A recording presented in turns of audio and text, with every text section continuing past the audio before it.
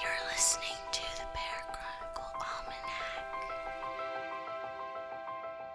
From the great American Pacific Northwest, greetings and welcome, my friends, to this week's edition of the Parachronicle Almanac. I'm Jonathan Hawk. This week we'll hear about Lockheed Martin possibly having some sort of alien spacecraft fragments in their fantastically secretive little mitts. A famous haunted retail space has a new tenant. And the sky is falling! The sky is falling! Oh no. Wait, that's just a large piece of rocket debris from the recent launch of China's new space station. That's all. We'll cover that and more coming right up. Now, before we get to the news, don't forget to like or subscribe on whatever platform you're listening on, or pass this podcast on to spread the word about our show.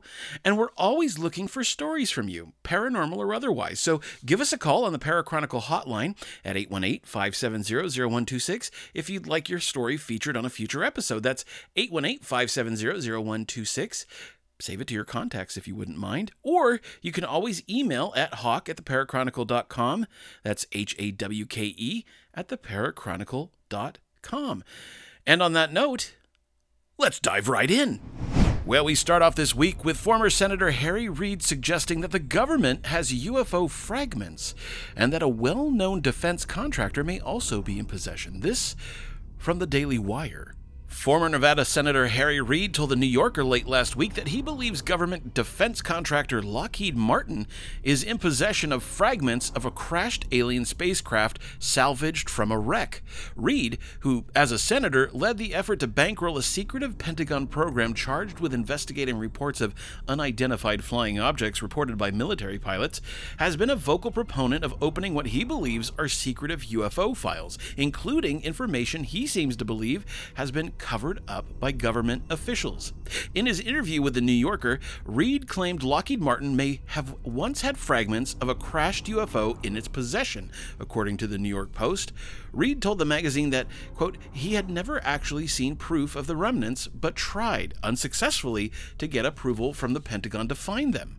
Quote, I was told for decades that Lockheed had some of these retrieved materials, Reid said, and I tried to get, as I recall, a classified approval by the Pentagon to have me go look at the stuff. They would not approve that. I don't know what all the numbers were, what kind of classification it was, but they would not give that to me, he added. Before leaving office, President Donald Trump signed a COVID-19 relief bill that included a provision demanding the Pentagon release a comprehensive report on its Advanced Aerospace Threat Identification Program. The ex-Pentagon official who claims to have been in charge of the AAIP program, Luis Elizondo, claims that while he ran the Pentagon UFO office, he discovered evidence not just of higher-level technology, but of bona fide alien encounters, according to Elizondo's own interview with the New York Post. Quote, it was a holy bleep moment, Elizondo said, of discovering evidence of alien visits. Oh my gosh, it's real. Well, crap. Now we have to do something about it.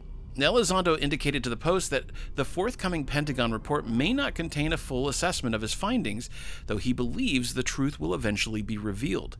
Quote, the level of interest is reaching a critical mass, he said. I think government officials realize that it would be like putting the cat back in the bag or like putting toothpaste back in the tube. Now that the government has acknowledged the reality of unexplained aerial phenomenon, it's going to be real hard to backtrack. Reid said recently that he backs Elizondo. Quote, Mr. Elizondo has spent his career working tirelessly in the shadows on sensitive national security matters, including investigating UAPs as the head of ATIP, Reid said in his own statement on the matter. He performed these duties admirably. And so another week passes and another drop in the bucket as we head toward that June timeline of that report coming out. And you have to wonder, does Lockheed Martin actually have some alien spacecraft debris in their possession?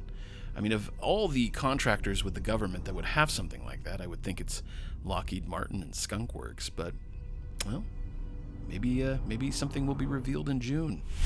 And a large, out-of-control Chinese rocket is falling back to Earth and could partially survive re-entry. This from The Guardian. Part of a huge rocket that launched China's first module for its Tianhe space station is falling back to Earth and could make an uncontrolled re-entry at an unknown landing point. The 30-meter high core of the Long March 5B rocket launched the Heavenly Harmony unmanned core module into low Earth orbit on the 29th of April from Wenchang in China's Hainan province. The Long March 5B then itself entered a temporary orbit, setting the stage for one of the largest ever uncontrolled re-entries.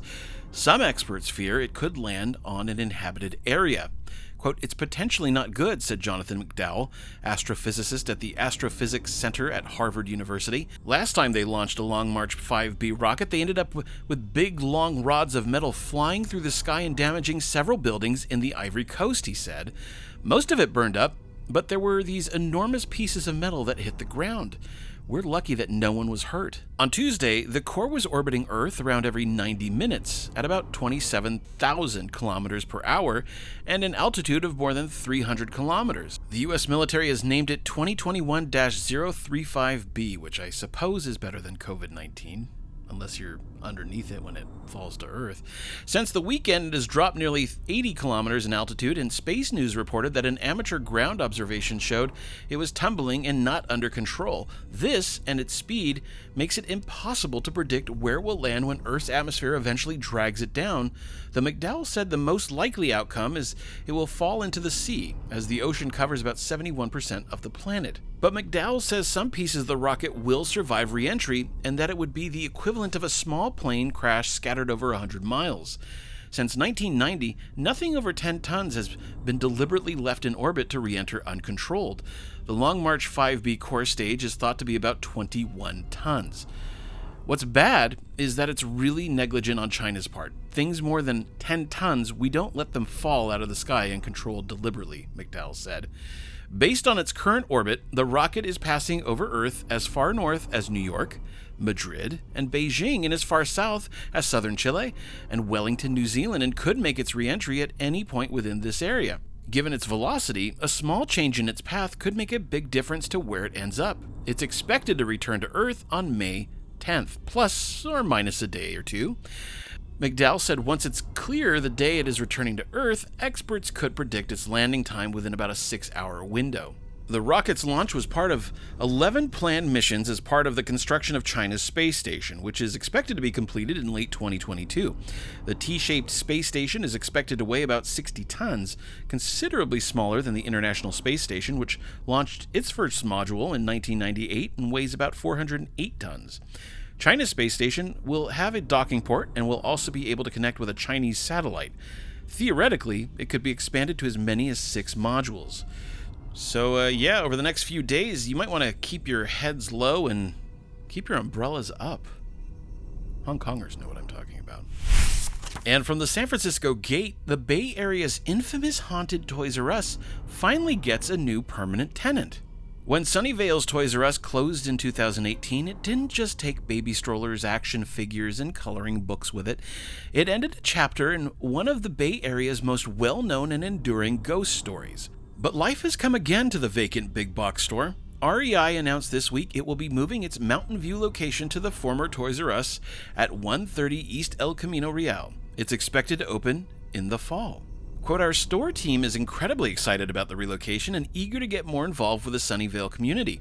The Sunnyvale location will provide more than 1.4 million lifetime REI members in Northern California with the gear and resources to enjoy the outdoors in the South Bay," said Kirk Peterson, REI Regional Director for Northern California, in a statement. The store was originally built in 1970 as part of Toys R Us's expansion to California. Almost immediately, employees reported strange happenings. Toys would fly off shelves, people felt phantom touches, and faucets turned on and off by themselves. It became legendary among paranormal investigators in the late 70s when it played host to several seances by psychic Sylvia Browne. One of the seances was shown on the popular program That's Incredible, launching the store to international fame. In the episode, which features a number of delightfully terrible reenactments, Browne tells the story of the so-called Toys R Us ghost. According to Browne, she was able to make contact with the ghost, a laborer on the farm that once stood on the spot of the new store.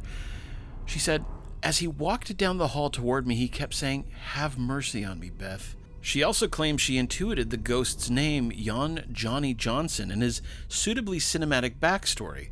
Johnson, a traveling preacher from Sweden, sometimes worked on the Murphy farm in exchange for room and board. While working there in the 1880s, he fell in love with the Murphys' daughter, Elizabeth. But his love was unrequited. Elizabeth ran away with a lawyer from the East Coast, leaving Johnny broken-hearted. One day, while chopping wood, Johnny's axe slipped, gouging him deep in the leg. He slowly bled to death, and his unsettled ghost has roamed the property ever since.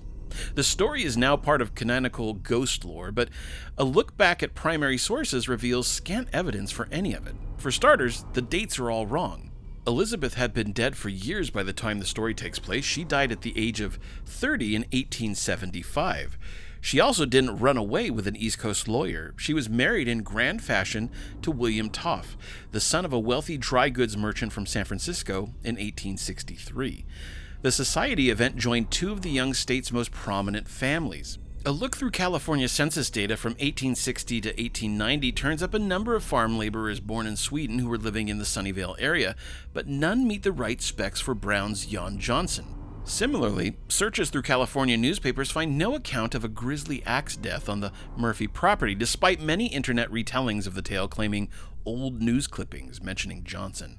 Finally, there's that pesky Beth detail. According to family records and obituaries, Elizabeth went by Lizzie, not Beth.